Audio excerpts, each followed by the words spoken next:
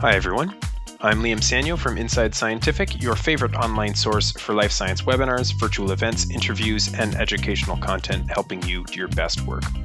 This episode of Expert Answers features Dr. Raul Endero, research professor at the Institute of Neuroscience at the Autonomous University of Barcelona.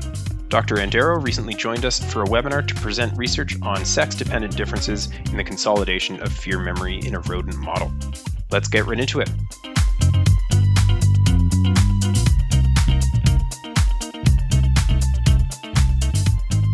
All right, first question here, Raul, is a great one. What are the implications for menopause? Could certain drugs affect menopausal women differently? Yeah, it's indeed a great question.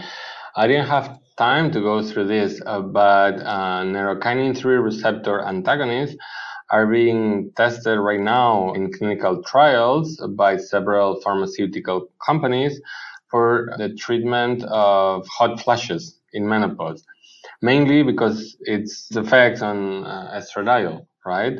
So it seems like it's going to be approved relatively soon.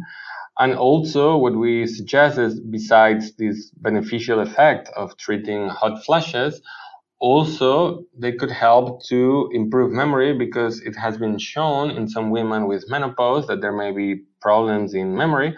So the approval of NK3 may also help not only in hot flashes, but also increasing memory. Great answer. So should we also be worried now about other drugs that were already approved and are available at the pharmacy now before, for example, this testing might not have been done on them if maybe the drugs were only tested in males, for example? Could drugs that are currently approved be affecting humans in a similar way? Mm-hmm. Well, the first thing is we don't need to panic. Obviously, all the drugs we have in the pharmacy are very good. They go through a lot of controls. What is true is for clinical trials, obviously they're tested right now in men and women, and the effects are controlled.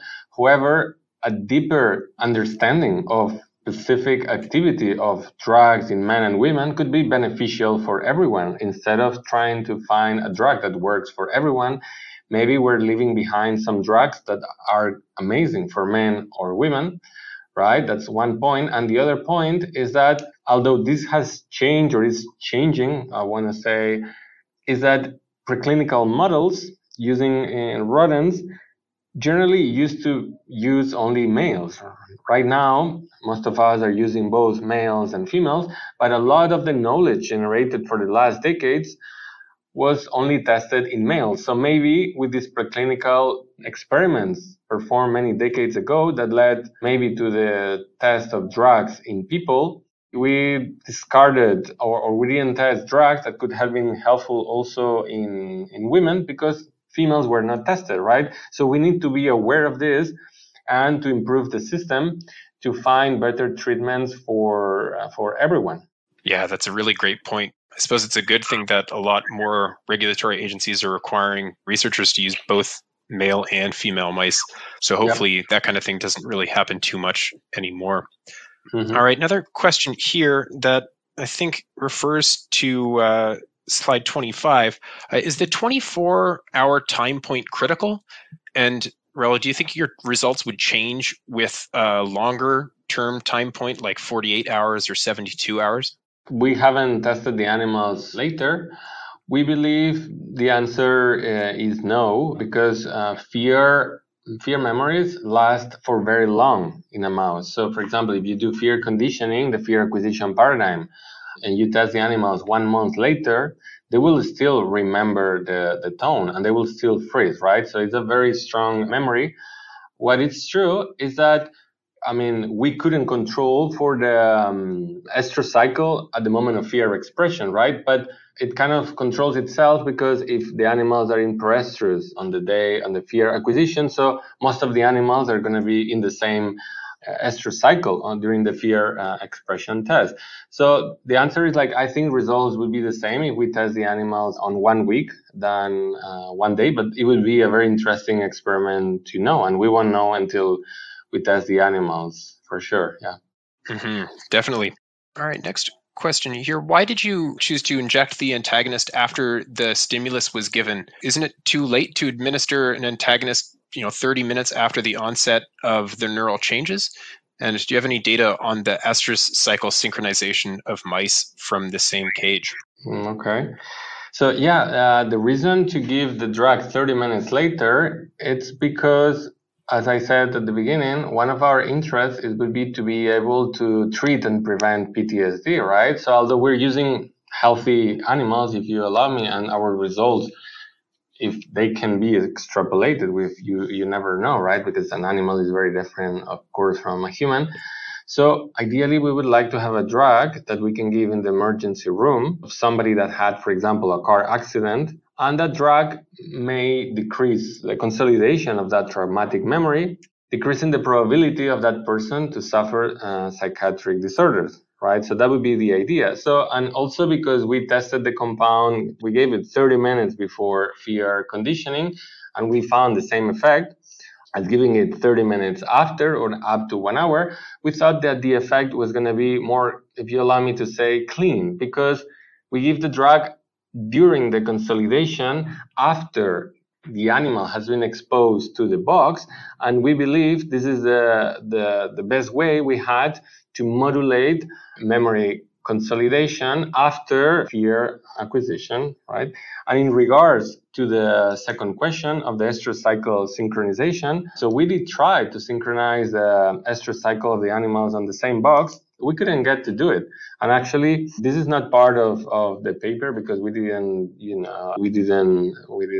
look at this, make notes and such. But like I consulted other colleagues and they told me that they also couldn't synchronize, and actually would be ideal for us to synchronize the estrus cycle of our mice, but they told me they couldn't do it either. Like we also tried to put an experiment that were not part of this paper, of course. We did try to put male urine in the cage to help females to synchronize the cycle, and it didn't work.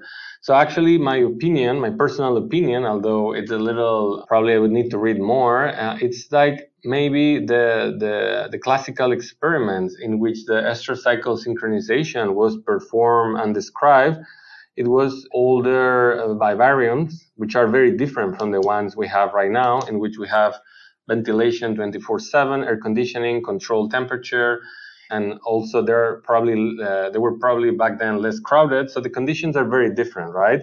So I consulted 3 or 4 labs, and all of them told me we wish we could synchronize the estrus cycle, but we couldn't make it happen. So the same for us. We couldn't make it work, and actually, if somebody knows how to do it, we'll be happy because we tried everything we found in the literature, and it didn't happen. So yeah, very, very interesting question. Mm-hmm. Yeah, definitely an interesting research avenue to maybe explore. All right. Another question here in terms of about the translational side of things, but is the NK3 receptor expression in the central amygdala similar between mice and humans? Mm-hmm. Yes, the expression of NK3 in rodents and humans is somewhat similar. It's expressed also in emotional areas of the brain. I would say it's not exactly the same, but it's somewhat similar, right? So yeah, it's expressed in the amygdala, the BNST, in the cortex.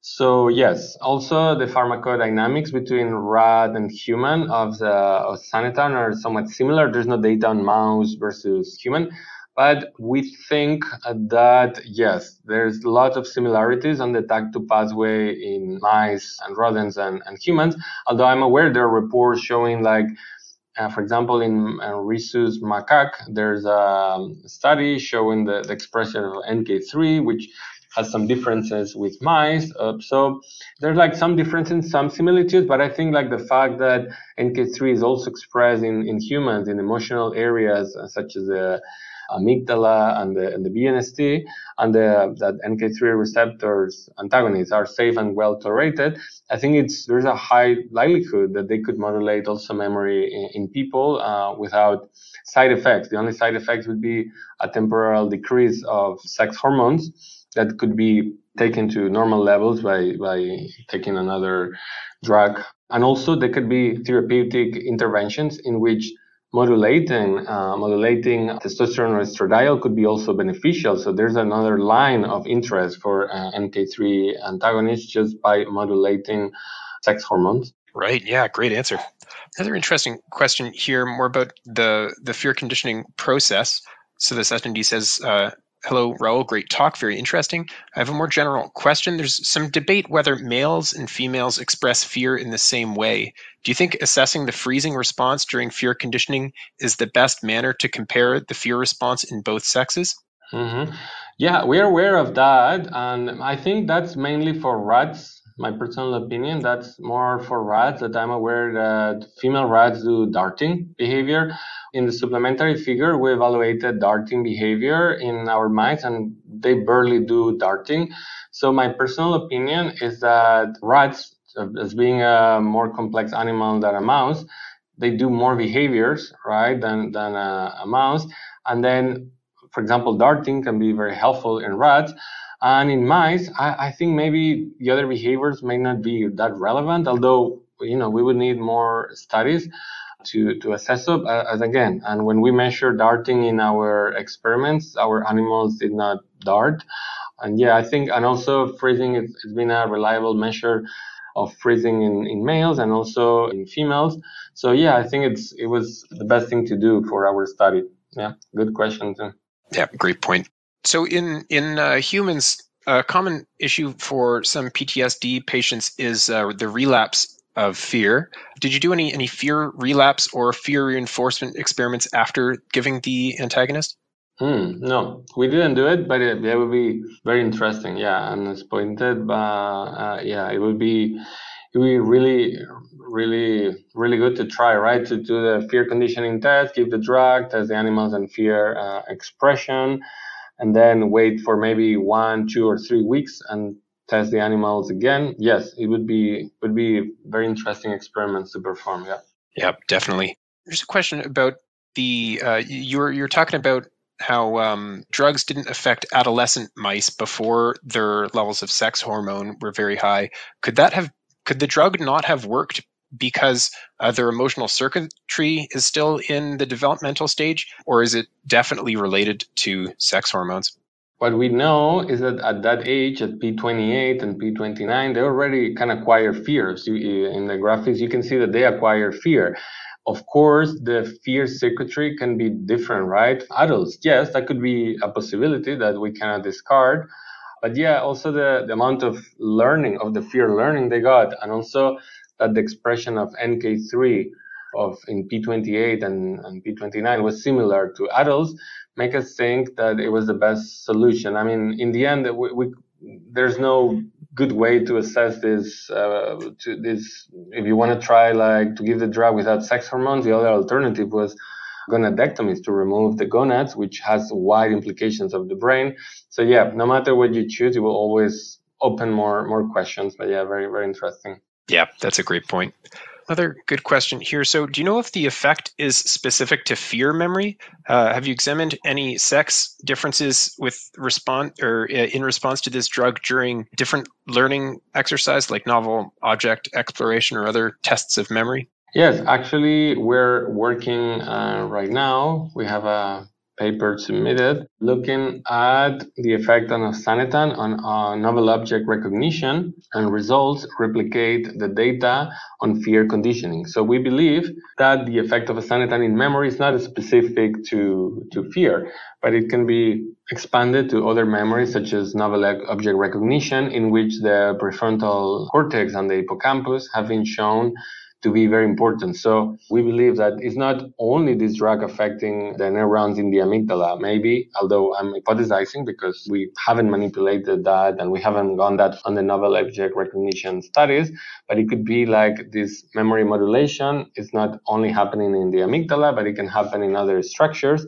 but it always goes in the same direction, decreasing memory in males and enhancing memory in females, in proestrus, when there are high levels of estradiol. Fantastic. Interesting question here. Does estrogen affect NMDA receptor expression in the amygdala? Yeah, I'm not an expert on NMDA receptors. I believe it does affect estrogen and NMDA receptors, and then yeah, it could be one reason why our results are different between males and females. And I think in the paper, I'm not sure if we look at NMDA or if we did immunohistochemistry, but yeah, I'm not an expert on NMDA. Yeah, no problem. Another question here is sort of about the human side, would you expect women using hormonal contraceptives to react similarly to the low estradiol group? So hormonal contraceptives, so to the low estradiol group, so it would be like the equivalent to metastrus, I understand. Yes, I would think so. I would think my hypothesis would be like maybe the drug wouldn't work on women maybe taking hormonal contraception. And also one of the implications, probably the main implications of this study would be also to highlight that the same drug could be given in completely different contexts to men and women. Because in men, we would give the drug to somebody that just had a car accident and is in the emergency room, whereas this drug should never be given to women, because then we would increase the memory of the traumatic event. So we would give the drug to a woman that has gone to psychotherapy, and after a successful therapy intervention, after one successful day doing therapy, then we want to increase that memory, right? But we would never do that to a man, because then we would impair that memory consolidation, right? And also, the last thing I want to highlight is that we don't want to erase memories. I've been asked this a lot. I don't want to erase memories. I want to modulate, slightly decrease, or increase. If we want to erase memories, you would go to completely different approaches that are not my goal, although interesting.